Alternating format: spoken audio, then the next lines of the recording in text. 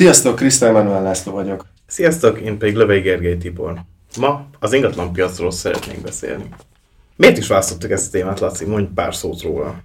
Ez az egyik legizgalmasabb, leginkább mindenkit érintő téma, de nyilván nem csak ezért. Az elmúlt 10 évben, kifejezetten az elmúlt 1 évben a körülöttünk zajló viszontagságok miatt óriási változások következtek be. Mind árszinten, eladói, vevői oldalról, és rengeteg olyan cikket lehet olvasni, hogy most össze fog omlani az ingatlanpiac, és óriási nominális értékveszteség vagy értékcsökkenés fog bekövetkezni, és úgy voltunk vele, hogy kicsit érdemes lenne megvizsgálni. Így van. Sokan készülnek az összeomlásra, várják teli pénztárcákkal, de azért kicsit nézzünk a mélyére. Hogyha az elmúlt 10 évet nézzük, akkor azt látjuk, hogy azért nevezhetjük talán az ingatlanpiac aranykorának. Ugye volt a 2009-es pénzügyi válság, ami az ingatlanokat jelentős mértékben érintette. Úgy is mondhatjuk, hogy kvázi onnan indult ki. 2014-et nézzük, onnantól kezdve 2023-ig több mint 3-szorozódtak az ingatlanok értékei, most ha átlagárat nézünk. Azért ez egy elég durva érték, hogyha befektetés szempontból nézzük. Hát ez tényleg elképesztő, ez nagyon jó hozam, hogyha úgy nézzük. Nyilván azért nem minden 10 évben, vagy nem minden 5 évben így hoznak az ingatlanok, de itt sajnos nem. De hogy ez itt egy tényleg kifejezetten erős áremelkedésnek lehettünk szemtanúi. Mik voltak ennek az okai? Nagyon érdekes kérdés. Hát eleve ugye volt egy nagy válság, ami az ingatlanok nominális értékcsökkenését eredményezi, hiszen ez az, amire sokan várnak, hogy na, most drágák az ingatlanok, de majd feleződnek jövőre, ugye majd erről is fogunk beszélni egy kicsit. De ott valóban történt egy nominális áresés, ami igen ritka az ingatlanpiacon, és utána kezdett helyreállni a rend, úgymond visszapattant az előző trendre, és a trendvonalat követte. De mik vannak ugye nyilván közvetett meg közvetlen okai, hogyha egy kicsit belenézünk, hogy kezelték a kormányok a válságot, pénzt öntöttek a piacra. Alacsony hitelkamatok és a pénzbőség évének mondhatjuk ezt a 10 évet, és a legfontosabb, az egyik legfontosabb mozgatórugója ugye az ingatlanpiacnak a hitelkamatok, a magyar állam specifikus törvények, támogatott hitelek is megjelentek. Igen, itt a csokot mindenképpen, azt hiszem 2015-ben bejött a csok, utána a falusi csok, babaváró hitel, zöld hitelprogram, lakásfelújítási támogatás, igazából elképesztően 5%-os áfa, tehát ezek mind az építőipart, lakáspiacot támogató állami támogatások voltak, és ennek nyilván erőteljes árfelhajtó hatása van. Főleg úgy, hogy mondjuk a babaváró 70%-ban önerőnek is minősül, amivel még inkább egyszerűsítették, vagy könnyítették a hitelfelvételt. Így van, és a 2022-t nézzük, még akkor is azt látjuk, hogy elég kemény növekedések voltak. Ez tényleg nagyon érdekes, hogy a háború maga februárban indult. Az infláció már a 21 novemberében Magyarországon megjelent 6% körüli volt, de 22, az MNB lakáspiaci jelentése szerint 2022-nek az első felében még nominálisan 24,8%-kal növekedtek a lakásárak, ami az azt megelőző 9 év legmagasabb értéke. Igen. De miért lehet ez? Amúgy most ezen gondolkodtam, megjelent az infláció. Elképzelhető, hogy az emberek próbáltak valami kézzelfoghatóba menekülni a pénz helyett? Azért, mert például kifutott a zöld hitelprogram. Ja, és szerintem ez ilyen előre hozták a vásárlásaikat az emberek. Ez szerintem mindenképpen egy árfelhajtó hatásnak. Meg amikor már tudod, hogy emelkedni fognak az alapkamatok, és emelkedni fognak ugye emiatt a hitelek is, ugye a hitelkamatok, THM-ek a jelenlegi szintre, akkor nyilván te is hamarabb megkötöd a szerződést, és sietsz a bankhoz, hogy minél hamarabb tud még azt a tranzakciót leütni, meg a szerződést aláírni. Talán ez lehetett egy... Meg sok mindent lebegtettek is, hogy talán megszűnik, azt hiszem ezeket évente hosszabbítják. Ja, az 5%-os áfát, meg a babavárót is. Igen. És sokan még megpróbáltak bevásárolni lakásból. De mit látunk idén? Hiszen ezért boroltuk le... Még a harmadik negyed év. A harmadik negyed évben az még szerintem nagyon érdekes. Ezért poroltuk le a témát igazából. Az ingatlanpiac, ha tavaly előtt lennénk, nem lenne egy nagyon érdekes téma. Persze akkor is lenne miről beszélni. Hát lenne. Igazán érdekes azért most kezd el lenni, a harmadik negyedévtől kezdve mit látunk? 22,6%-kal csökkentek a tranzakciók. Ez is kemény szám. Ami azért hát ez kemény. Tehát láttuk, rengeteg ilyen lakáspiaci jelentés jelent meg, a Dunahouse is kiadott ilyen riportokat, ahol elmondta, hogy mennyivel kevesebb hirdetés jelenik meg. Szóval a kínálat is csökkent, és a kereslet is csökkent. Nyilván ugye a magas. De ezekről az okokról fogunk beszélni, de ugye az ingatlanpiac egy picit másabb, mint mondjuk egy részvénypiac, mert nincs eladási kötelezettség. Tehát attól még, hogy csökken a kínálat, vagy mondjuk csökken a kereslet, nem biztos, hogy az ár mozogni fog. Az is lehet, hogy egyszerűen befagy a piac. Ja. De azt is hozzá kell tenni, hogy az árnövekedés eléggé lelassult. Infláció alá, legalábbis Budapesten. Igen. Mik az okok? Ja, hát nézzük meg az okokat, hogy valószínűleg sok ember számára evidens, de talán úgy lehet azért legjobban megfogni, hogyha azokat a főbb gazdasági tényezőket végignézzük, amelyeknek a legnagyobb hatása, és milyen hatása van az ingatlanpiacra. Melyik az első, amit te kiemelnél? Hát amit mondtam is a fellendülésnél, a hitelkamat. Tehát a hitelkamatok eddig hozzászoktunk a 3-4% közti lakás vagy ingatlan hitelkamatokhoz. Ez most azért jelentősen megugrott. Tehát most, ha megnézzük a THM-et egy jelzáloghitelnél, akkor azt látjuk, hogy 10% körüli. Igen. Már azért sokkal. Ugye pont amikor említettük a válságot, a Lehman csődöt 2009-ben, azóta eléggé megszigorodtak a hitelezési feltételek is, tehát nem mindenki hitelképes már, nem szórják a bankok két kézzel, hiszen a bázeli szabályozás korlátok közé szorítja őket. Például jövedelmed 50%-át, vagy bizonyos esetben 60-at nem haladhat meg a törlesztő, még ha elő is tudnád ráteremteni a pénzt, nem biztos, hogy hitelképes vagy. És ez eleve visszafogja az egész piacot. Azért nem mindenki mászkál 60 millió forinttal a zsebébe, hogy készpénzzel megvegye az álmai házát. Igen, és amúgy még a bankok maguk is tovább szabályozták a feltételeket, hogy ki az, aki és milyen feltételek mentén vehet fel hitelt. De érdemes egy picit belemenni a mélyébe, hogy ugye a magas THM-et, ezt az átlag 10% körüli THM-et mi is okozta. Tehát ugye az állam reagált az inflációra azzal, hogy minden, nem az állam, hanem a Magyar Nemzeti Bank reagált az inflációra, ahogy minden más nemzeti bank tette, a Fed is, az EKB is, ezt szépen emelgetni. Most szépen, vagy nem szépen, de emelgetni a jegybanki alapkamatot, meg az irányadó kamatot, és elértünk egy 18%-os szintet. Ugye ez egy napos betéti, az most 18%. Igen. És ugye ez a fő oka a 10%-os THM-nek most, ami érdekes, mert meglepően alacsony, ahhoz képest, hogy 18%-os a kamat.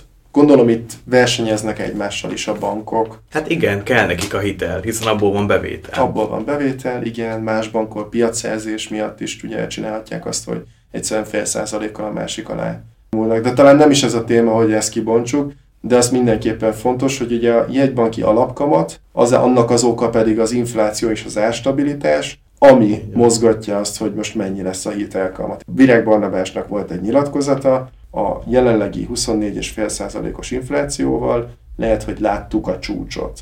Azt is hozzátenném, hogy Virág Barnabás megemlítette, hogy azért nincs horizonton az alapkamat csökkentése, de persze előbb-utóbb úgyis kénytelenek lesznek, és szerintem még idén 2023-ban sor kerülhet rá. Szerintem is. Figyelj, az MNB-nek a várakozása az, hogy idén évvégére egy számjegyű lesz az infláció. Hát ez megtörténik, akkor valószínűleg csökkenteni fogják. Erre több ok is van. Nagyon drága ezt így fenntartani. Így van. Tehát ugye itt arról van szó, hogy egységnyi forintra hány forintot fizet vissza az állam. Tehát effektíve tartozásba sodorja magát. Ez az egyik. A másik meg, hogy tök jó az erős forint, és nyilván ide jön a külföldi tőke, kivéve, hogyha a bóvli kategóriában lesz sorolva. De annak is vannak hátrányai. Nem optimális az, hogyha túl erősítjük a forintot. Így van, ebbe egyetértek, de ez csak egy faktor a sok közül. Mi jut eszedbe neked? Mondjuk a legkézenfekvőbb. Legkézenfekvőbb? Hát az alternatív befektetési hozamok. Hát, amiben most óriási változás volt az elmúlt időszakban.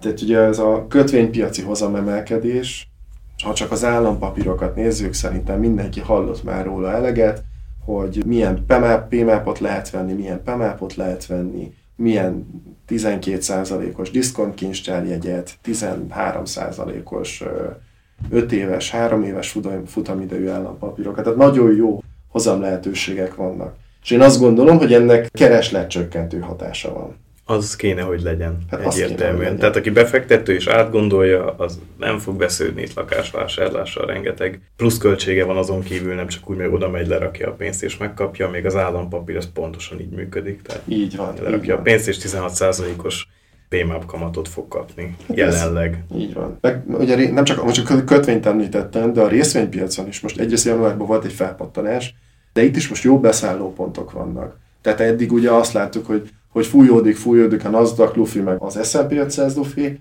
Most az kicsit kidurrant, hát mikor kell beszállni, hogyha nem most. Ez a rész nem erről szól.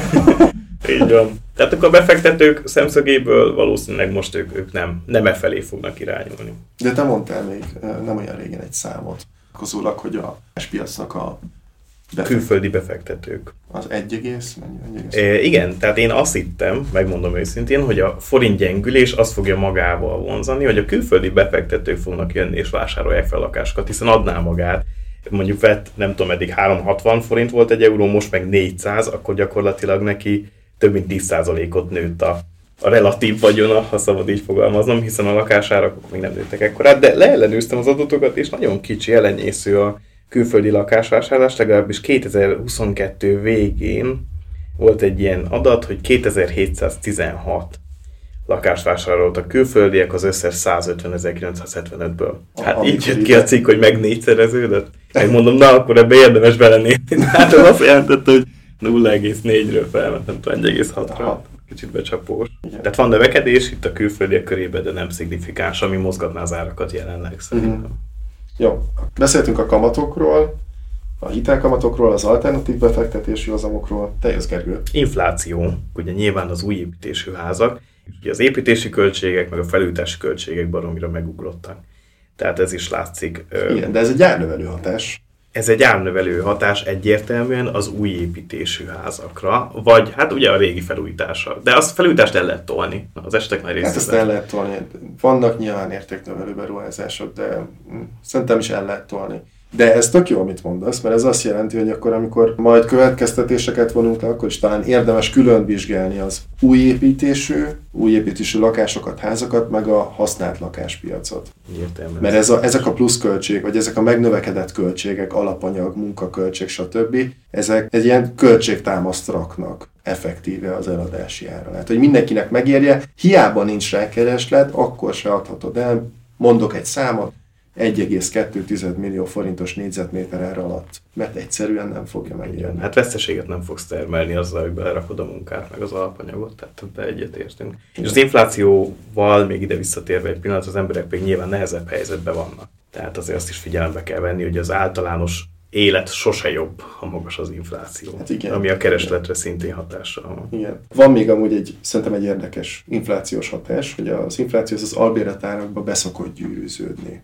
Igen. És ha én befektetői szemmel nézem, vagy vevői szemmel nézem, tegyük fel, hogy ez a második lakás, amit ki akarok adni. Az mindegy, hogy én ezzel nem értek egyet, hogy vegyünk második lakást kiadásra, de tegyük fel, hogy valaki ezt teszi, hogy akkor megnézi az ő saját hozamait.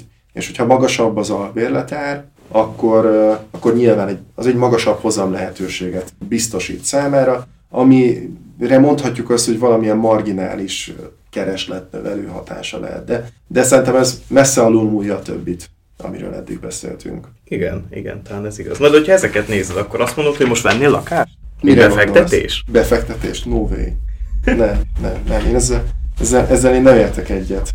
Egyáltalán, mint a lakás, mint befektetés, vagy mint a lakóingatlan, mint befektetés? Figyelj, én azt mondanám, hogy szerintem nem erre szakosodott befektető ne vegyen befektetési céllal ingatlan, annál vannak sokkal jobb lehetőségek. Sőt, hogy kiakasszam a hallgatókat, saját ingatlanvásárlásra kizárólag pénzügyileg, de pazarlás. Kényelmi, kulturális és érzelmi okai vannak, esetleg személyes kockázatcsökkentési okai. Mi van akkor, hogyha az én albérletáram megemelkedik? Mi van akkor, hogyha a lakhatásom az bizonytalan lesz? És az elmúlt 10 év 300%-os áremelkedéses mafu? Mi a megtérülése szerinted hosszú távon? Hosszú távon? Alacsonyabb, mint a kötvényeknek, alacsonyabb, mint a részvényeknek, tehát erre vannak kimutatások 1930-as évtől, végignézed, és az átlagos, évtizedes, évre vetített hozamok, azok részvényeknél, S&P 500-at nézem, amerikai piacot, tehát amikor kötvényről, részvényről, lakásról beszélek, akkor most S&P 500-at mondok. Részvény 9,5%, kötvény 5%, a housing, tehát a housing szektor az pedig 3,7%-os hozam. És ez hány éve? Ez 100 évet néz, ugye? 90-et. Azért jó. Igen, hoztam egy pár adatot azért a magyar lakáspiacról is, ugye itt nem nézhetünk még ekkora hosszú távot, ezért nagyon jó, hogy az Egyesült Államokban itt vesszük referenciának, tehát ez egy nagyon jó kiindulási pont, de azért kicsit árnyalja a képet, hogy a magyar lakáspiac egy minimálisan más, 2020-as cikk, vagyis hát elemzés, Ugye a Takarékbanknak az indexe szerint Budapesten átlagosan 8,1% a kiadásból szerezhető éves átlaghozam, az új ingatlanoknál 5,5%-os bruttóhozam. Ettől függetlenül, hát csak hogy árnyaljuk a képet, egy kicsit talán lehet, hogy magasabb. Magyarországon nagyon sok ország specifikus dolog van, de én hoztam pár érvet azért a ingatlan. De várj, csak hogy értsem, tehát hogy te azt mondod, hogy te van befektetési célra. Én azt mondom, vannak érvek mellette, nem biztos, hogy most vennék. És azt is hozzá kell tennem, hogy amennyiben vennék befektetési lakást, csak Budapest népszerűbb kerületében vennék. Nagyon fontos, hogy gyorsan eladható modern lakást vegyünk, amennyiben befektetési ingatlan. Legalábbis ez az én álláspontom.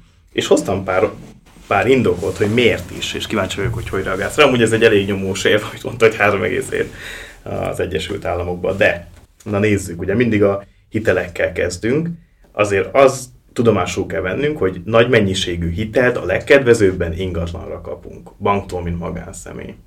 Tehát, hogyha most megnézzük, ugye említettük is ezt most pont leellenőriztem, 9,24% a legolcsóbb, viszont ha a szabad felhasználásúval hasonlítjuk össze, akkor ott már rögtön egy 5% pontos különbség lesz, tehát 14,45 mondjuk egy szabad felhasználású, itt is csak maximum 10 milliót adnak. Tehát ha a hiteleket nézzük, és te olcsón akarsz magánszemélyként hitelhez jutni, abban az esetben az ingatlanra fogsz kapni például egy igen jó hitelt, és akkor még nem beszéltem arról, hogy a kormány ugye a családsegítő támogatások nagy része az lakáshitelekben mutatkozik meg. Ugye említettük is, csak a babavárót nem hozom ide, de azt megkapod amúgy is. Oké, de hogy befektetési céllal, mert mint hogy az első lakásom az ugye a csokot, meg az egyéb támogatásokat mindegyiket csak az első lakásodra vagy házadra tudod felhasználni. De te azt se ajánlottad, mint befektetés.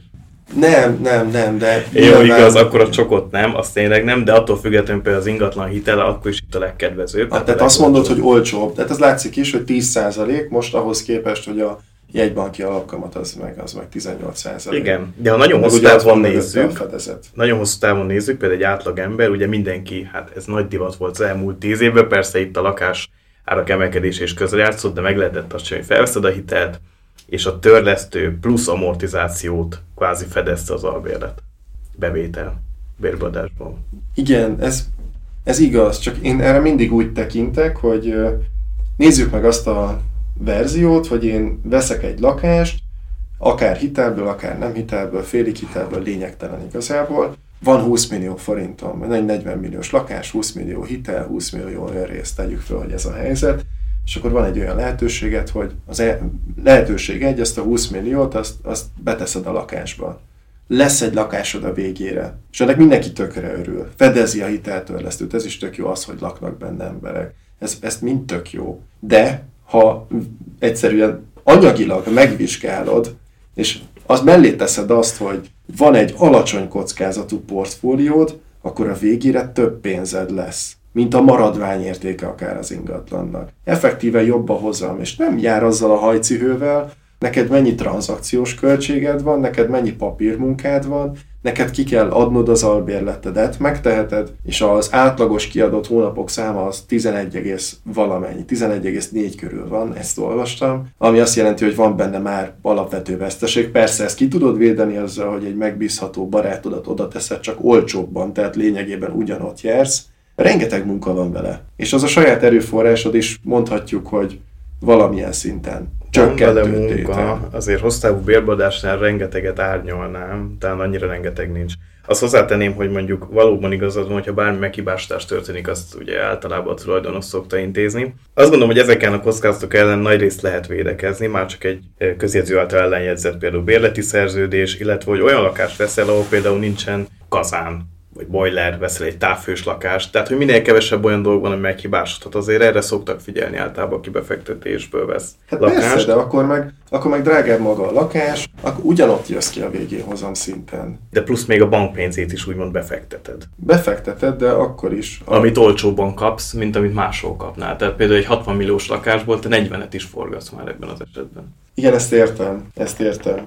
Csak nincs nálam most egy példa. Ezt egyetértünk, hogy jelenleg úgy tűnik, hogy osztávon még nem annyira éri meg a 3,7-tel. De várjál, hoztam még egy érvet. Nézzük meg a trendeket. Tehát én azt látom, Megnézem az Egyesült Királyságot mondjuk. Most ez csak egy példa, de majd mindenkit nem az a lényeg, hogy mit néztem. Ez a legtöbb országban úgy így van. A lakások ára a legutóbbi 30 évben 438%-kal vezeti az árnövekedést. Ez most mindegy is, mert ugye a megtérülési mutatódban benne van. De amit szeretnék hozni konkrét és érdekes adatokat, az az, hogy a fizetés arányosan hogy elhúznak a lakásárak. Egy 94 négyzetméteres lakást veszünk, mondjuk, mert ez az átlag lakás, akkor azt látjuk, hogy 2002-ben 12,9 év kellett ezt megszerezni, most meg már több mint 14,8 év most megszerezni egy saját lakáshitel nélkül. Amire ki akarok térni, a cikk arról is szólt, gyakorlatilag a Egyesült Királyságban a fiatalok kezdenek kiárazódni a lakáspiacról. Nagyon nehezen tudnak saját tulajdont szerezni, hiszen ha külföldi példákat nézünk, akkor a bérleti arány sokkal magasabb, mint Magyarországon. Hogyha ez a trend így folytatódik, akkor lehet, hogy el fogunk jutni arra a szintre hosszú távon, hogy egy belvárosi lakás megfizethetetlen lesz, akinek ott a tulajdona, hiszen limitált a belváros, az mindig is limitált lesz,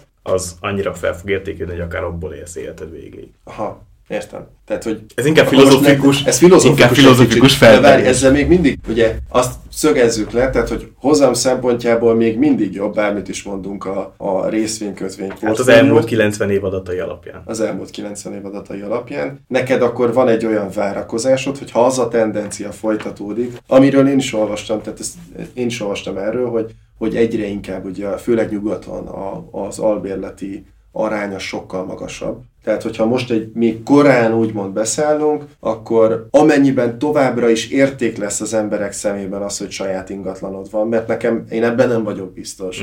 Efelé a trend felé megyünk.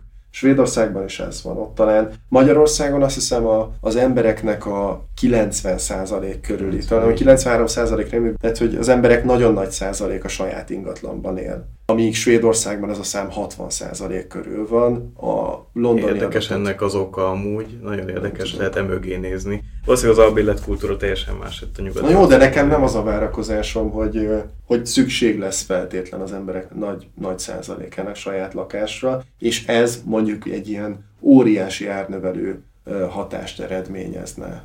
Ebbe egyet. De lehet, hogy ez át fog alakulni, de szerintem most, ha belegondolsz viszont, hogy te albérletre számítasz életed végéig, akkor ott van egy hatalmas kitettség, pénzügyi kitettség, hiszen nyugdíjas korodban nem lesz már hatásod a jövedelmedre, de lehet, hogy elszállnak az ingatlanárak. Jó, de ez egy felfogás jellegű kérdés. Tehát, hogy nekem, ha azt tartom értéknek, hogy van a fal az enyém, meg a tető az enyém, akkor tökre egyetértek. De hogyha picit is hiszek abban, hogy a bankrendszerben nem fog eltűnni a pénzem, akkor már így, tehát az a pénzed meg lehet teljesen más eszközökben is. Ez egy értéktárgy a lakás. Figyelj, azért azt hozzáteszem, hogy most elég szívtelen, kegyetlennek tűnök szerint a hallgatók szemében. Én is szeretnék saját házat, meg lakásunk van, saját lakásunk. Hát mert magyarok vagyunk. De ez van a kultúráinkban, érzelmileg így gondolkodunk róla, és nekem is személy szerint értékez. De hogyha ettől elvonatkoztatok, akkor befektetési szempontból nem jobb és nem ér többet, mint egy más jellegű portfólió. Annyit hadd tegyek hozzá, hogy persze az emberek szemében ott van az, hogy ami a bankban van, ami az állampapírban van, ami nem tudom, a részvénypiacon van, egy ETF, egy S&P 500 index, egy bármi, ezek nem megfogható dolgok. Ezt lőtted le, most akartam mondani, az érveim atombombáját. Ott az van érveid atombomb. Te tudsz menni. Mikor mentél be egy bitcoinba? Jó. Soha. Na de viccen kívül ebbe igen, ez is, de ez inkább egy régi módi felfogás, a homo economicus erre nem fog így tekinteni, de azért az viszont még ott van, hogy lakni mindig kell majd valahol. Nyilván amúgy az is igaz, hogy a lakások is elavulnak. Tehát mondjuk, ha belegondolsz, hogy 80-as években egy lakásban vannak olyan dolgok, amit egyszerűen nem tudsz beleszuszakolni, akármennyi pénzt ölsz vele. Tehát például újra csinálni padlófűtést egy rémálom. Tehát elavul, igenis. Van egy lejárati ideje. Tehát nem hiszem, hogy mondjuk egy belvárosi lakás, tehát azt inkább újítgatják, mint hogy ledózerolják az egészet, de mondjuk, ha megnézzük a régi kádárkockákat, vagy még az előtti házakat, tehát azért szépen, hogy fejlődik a technológia, ezeknek elég drasztikusan csökken is az értéke. Egyetértek. Csak mindig olyan érzésem van, hogy összekeveredünk azzal, hogy megveszem az én első saját lakásomat, házamat, amit én is meg akarok venni, és azon belül a legeslegjobb döntést kell meghozni, ezzel egyetértek, meg hogy további ingatlant, mondjuk egyet vegyek arra, van 200 millió forintom, és azt a 200 milliót ne nem tudom, részvényben, egyéb dolgokban tartsam, hanem vegyek belőle egy lakást 80 millióért, és a maradékot tartsam máshol. Én ezt a részét challenge-elném inkább. Igen, ez is igaz. A részvényekben viszont mindig van hullámzás. Ott elég durva nominális esések is lehetnek. Ingatlannál eddig egyet tudunk a 90 év alatt. Egy nagyon durva nominális esés. Hát nagyon durva nominális esés, igen. Nyilván ott is van minimális hullámzás. Megnézed, ha megveszel, most én nem azt mondtam, hogy a világ legkockázatosabb portfólióját rakjuk össze, ami összeomlik, és csak nostokot vegyél, Tesla részvényre rakd rá az életed, vagy jó, de a gazdasági ciklusokból adódóan azért azok. Hát van, de ott is volatilis, de most egy S&P 500 indexet veszel meg, akkor hiába megy csődbe a legalsó cég, az téged annyiban érint, hogy a súly miatt, alacsony súly miatt egy picit csökken az S&P 500 index, de oda tudsz tenni mellé, portfóliót 60%-a lehet kötvény. Tehát, hogy ezt nyilván ehhez is kell valami hozzáértés, hogy ezt összetedd, és talán itt egy picit azt mondom, hogy neked most te oldaladra hozok fel egy érvet, hogy egyszerűbb az ingatlanpiac. Végig kell csinálni a papírmunkát, végig kell adnod, meg kell venned, de érthetőbb szerintem. Hát egyszerű emberek állnak a piacon, tehát mindennapi emberek állnak a piacon. Igen. Nagy részében, nem pedig profikkal fogsz üzletelni, ugye, akik mindent tudnak. Hát igen, de amúgy meg, tehát hogy nem egy likvid piac, tehát hogyha nekem szükségem van főleg a pénzre... Főleg most harmadik negyedében. Jó, főleg most harmadik csökkent 24% a tranzakciószám, de nem egy, nagyon lassan tudod felszabadítani a pénzedet. És nem tudod, igen, én meg nem tudod azt csinálni, hogy tudom, abból a 60 millió forintból nekem 20 millióra van szükségem, szóval most eladom a konyhát. Tehát, hogy... Ebben is egyetért. Szerintem sok munkád van vele. De várjál, és akkor most jön még egy érv ehhez kötődően, mert ugye pont ezt beszéltük, hogy átlag emberek adják-veszik. Például már nagyon régóta tudjuk, hogy a hévet hova akarják behozni Budapestre. Szerintem nincsenek beárazva azoknak a környékbeli lakásoknak az árába. Tökre egyetértek. Ez a te saját szellemi hozzáadott értéked, amivel többet tudsz kihozni. Átlagosan azért, hogy ha van egy olyan, ezt fel is írtam magamnak, hogy van egy jó tippet, hogy tudod, hogy befognak. Nem tudom, ismered a Géza polgármester urat, és ő mondta, hogy hát tervezzük a főút bevezetését, meg az áram, meg a nem tudom, minek bevezetését ezen területre. Vagy nem tudom, mezőgazdasági területből átalakítjuk ezt. Ha előtte megveszed a telket, akkor 3%-val a beépíthetőség meg fog nőni, sokkal többet fog érni. Ha ilyen infód van, persze vásárolj, de azonnantól kezdve nem egy 6%-os hozam lehetőség, hanem egy 36%-os hozam lehetőség, és a te információd az, ami értékkel bír. Tehát, hogy van, ha hozzáértő befektető vagy, akkor, és azért is fontos, hogy vannak ezzel foglalkozó cégek, akik ezt rohadt jól csinálják, és megjelennek belőle, okkal, piaci információk, összeköttetések, nagyban csinálják ezért a papírmunkát, optimalizálják a folyamataikat, az tök más, nekik megéri. Még hogyha 400-500 millióm lenne, akkor se szívesen tennék ingatlanba. Igen. Így befektetési célra a saját ingatlanon kívül. A kérdés még, hogy Magyarországon mit várhatunk, olyan több lesz, mint az 3,7, vagy hát, hogy itt jónak fog ez számítani az ahhozam, és még ez még egy utolsó adatot hoztam. Na. Ugye ez is érdekes, azt hiszem a te adataid közt is volt, hogy a környező országok fizetéséhez arányosan hogy állnak a magyar fizetések, és azért abban nagyjából úgy látom egyetértünk, hogy Szlovákia, Lengyelország, hát szerintem Horvátország is nyilván, ugye kb. Egy szinten mozognak a fizetések. Igen. Nem akkora hatalmas a különbség. De amit észrevettem, és az numbeo.com-ról van, ugye ez az oldal nagyon jó a megélhetési költségek összehasonlítására, de most nem is ez a lényeg, hanem van rajta egy átlag négyzetméter ár összehasonlító rendszer, és talált ki, hogy a magyarok hanyadikak. Budapest. Egy átlag négyzetméter. Hát átlag lakásár. De ez bocsánat, mely országokat? Vagy melyik Európát. Mondjuk Európát. Hát, jó, nem kell tippelni, nem hoznak kellemetlen helyzetet. 87. 87. És mik előzik meg? Ez nagyon érdekes.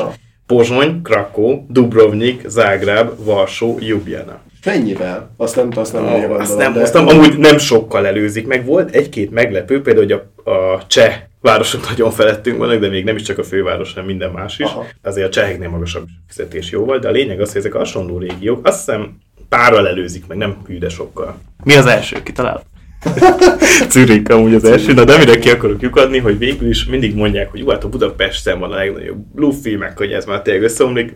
Nem fog összeomlani. Tehát még azt is akár kijelenthetjük, de jó, nem merészkedek ilyen messze, de ezek alapján még azt mondhatjuk, hogy ezek régi országaihoz képest nem vagyunk túlárazva, és akár még növekedés is várható. főleg, hogy a távmunkák, meg minden megéltési költség összemosódnak a határok, szerintem akár még magasabb hozam is lehet Magyarországon. Aha. De ez most persze megint csak spekuláció. Hát spekuláció, de van relevanciája. Hoztam, nem is számok, a gondolat a lényeg, de nyilván a számokat is elmondom. Azt néztem meg, hogy a fizetések és az átlagos négyzetméter ára különböző országokban hogyan viszonyulnak egymáshoz. És az látszik, hogy Németországban az átlag fizetés az kb. 3-szor annyi, mint Magyarországon.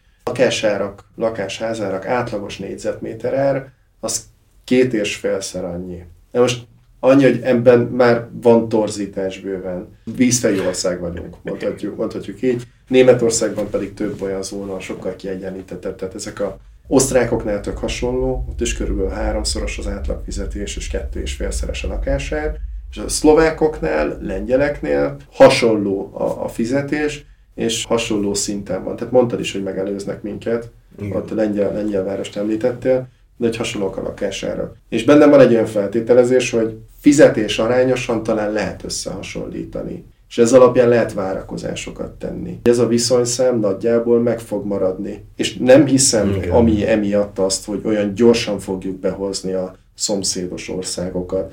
Ez a viszonyszám, ez marad. Ez egy nem állandó, de hogy hasonló az országok között, hogy a fizetés így aránylik az átlagos négyzetméter árhoz. Emiatt nem várok olyan gyors fölfelé mozgást. Én lennék a legboldogabb, hogyha ezzel az arányszámmal együtt 3-szor ennyibe kerülnének a lakásházárak, mert az azt jelenteni, hogy az átlag fizetések is 3-szor annyiba kerülnek. De szerinted nem hajtják fel a fizetések a lakásárakat? Ja, de felhajtják, csak hogy tehát nem ez az elsődleges mozgatórugója a lakásár növekedésnek, meg a fizetés növekedés. Én csak, hogy között van egy ilyen kapcsolat, így az adatok alapján ezt látom, de nyilván nem egymást hajtják föl. Van egymásra hatásuk, sőt, főleg a fizetésnek a lakására. Nyilván nem fordítva. Ez is tök érdekes. De azzal egyetértek, hogy van még tér hova fejlődni. Van. Meg amit említettem, szerintem, hogy teljesen külön választanám Budapestet meg a vidéki lakásokat. Ha a befektetési lakásról beszélünk, én csak Budapestet és a fővárosokat nézném,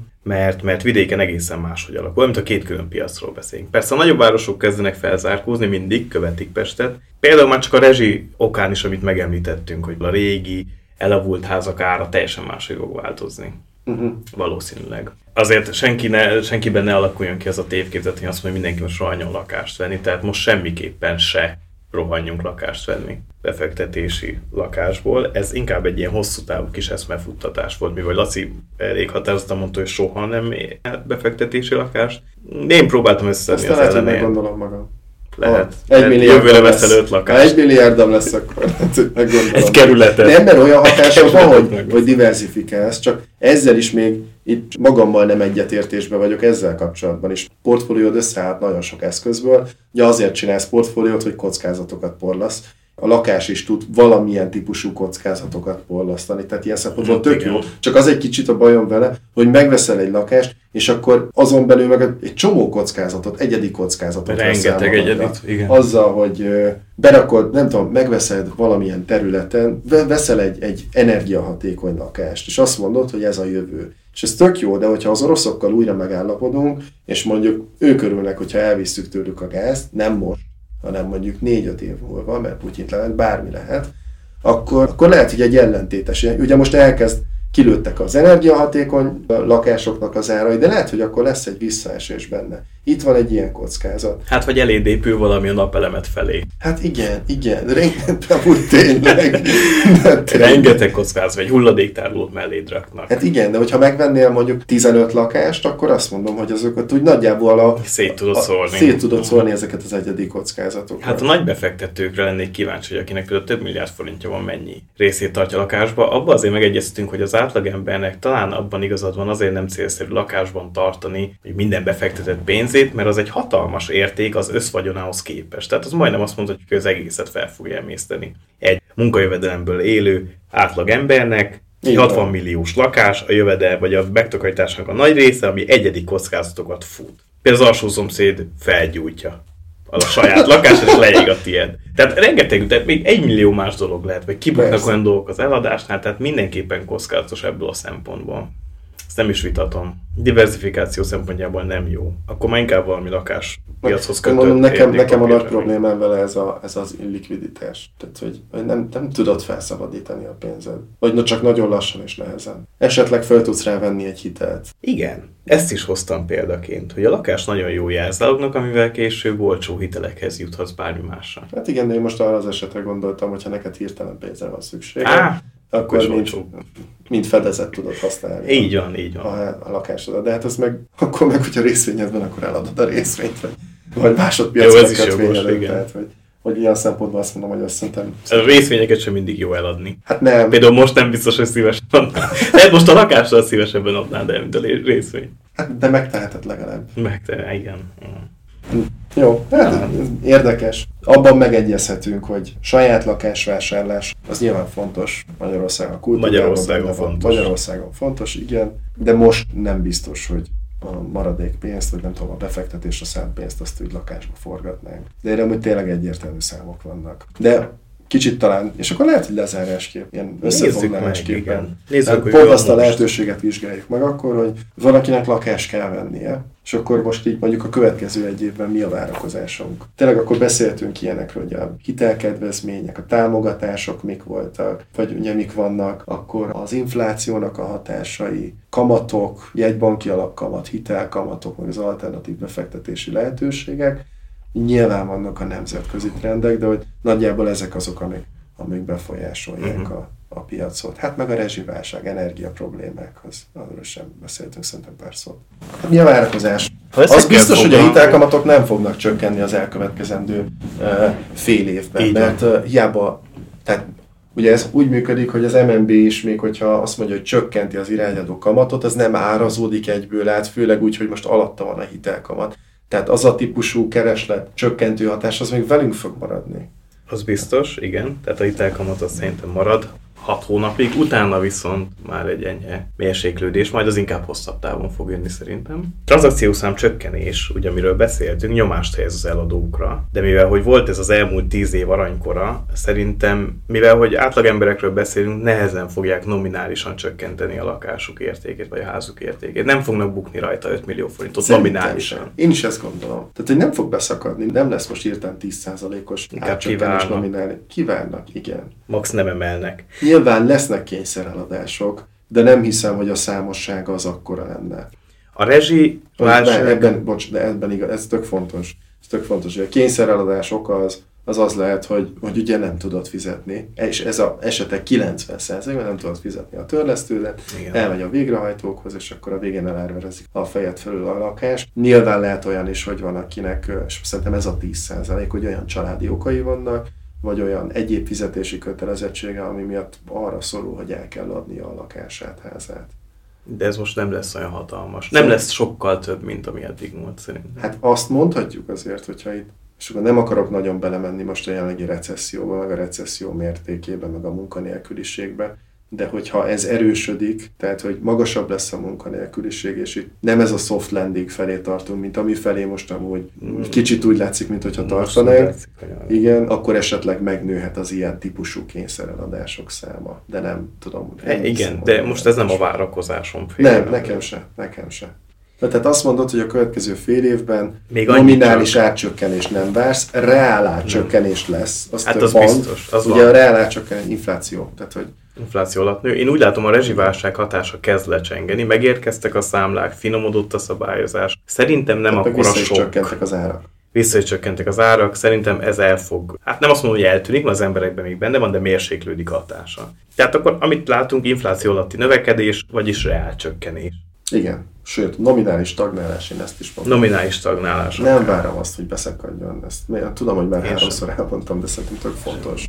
És aki arra vár, hogy vegyen, ez is egy kérdés, hogy vegyen vagy ne vegyen. Mert most azt mondtuk, hogy nem várjuk azt, hogy beszakad az ár, de ennek mentén hogyha vásárolnék lakást, akkor lehet, hogy várnék függően attól, hogy hitelből veszem, vagy nem. Így van. Hát ezt ketté választanám. Akkor igen. Tehát hitelkamatok baromi magasak, hosszú távon csökkenhetnek is akár.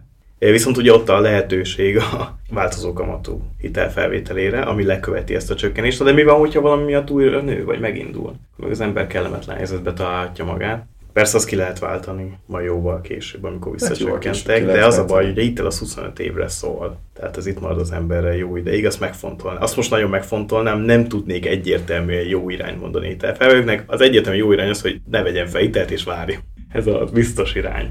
Hát lényegében igen. Figyelj, én kivárnék legalább fél évet, megnézném, hogy van-e arra várható-e az. Én nem várom azt, hogy tovább emelkednének a hitelkamatok. Én inkább azt, hogy az év második felében. De 3 éve se várták. De az más volt. Inkább most, hogy akkor feltettük volna azt, hogy hány százalék esélyt látod, hogy növekedni vagy csökkenni fog, akkor azért csak a 90-10-es igen, csak növekedhetett.